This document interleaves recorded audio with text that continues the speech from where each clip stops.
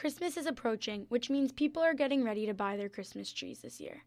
Along with food and car shortages, this year farmers are facing a Christmas tree shortage. According to multiple outlets, the shortage hasn't affected local farms as bad as Virginia and Illinois, but the impact is still being felt.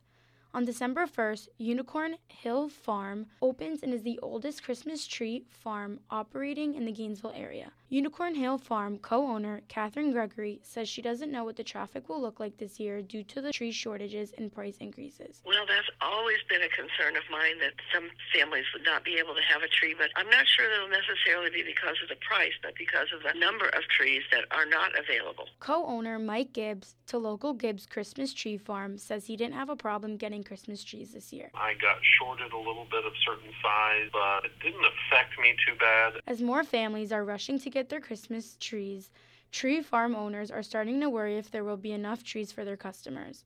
Gibbs says he believes it is possible for families to not get their trees this year as it will be hard to afford them. This year, Gibbs Christmas Tree Farm Fraser firs are ranging from $50 to $160 depending on their size.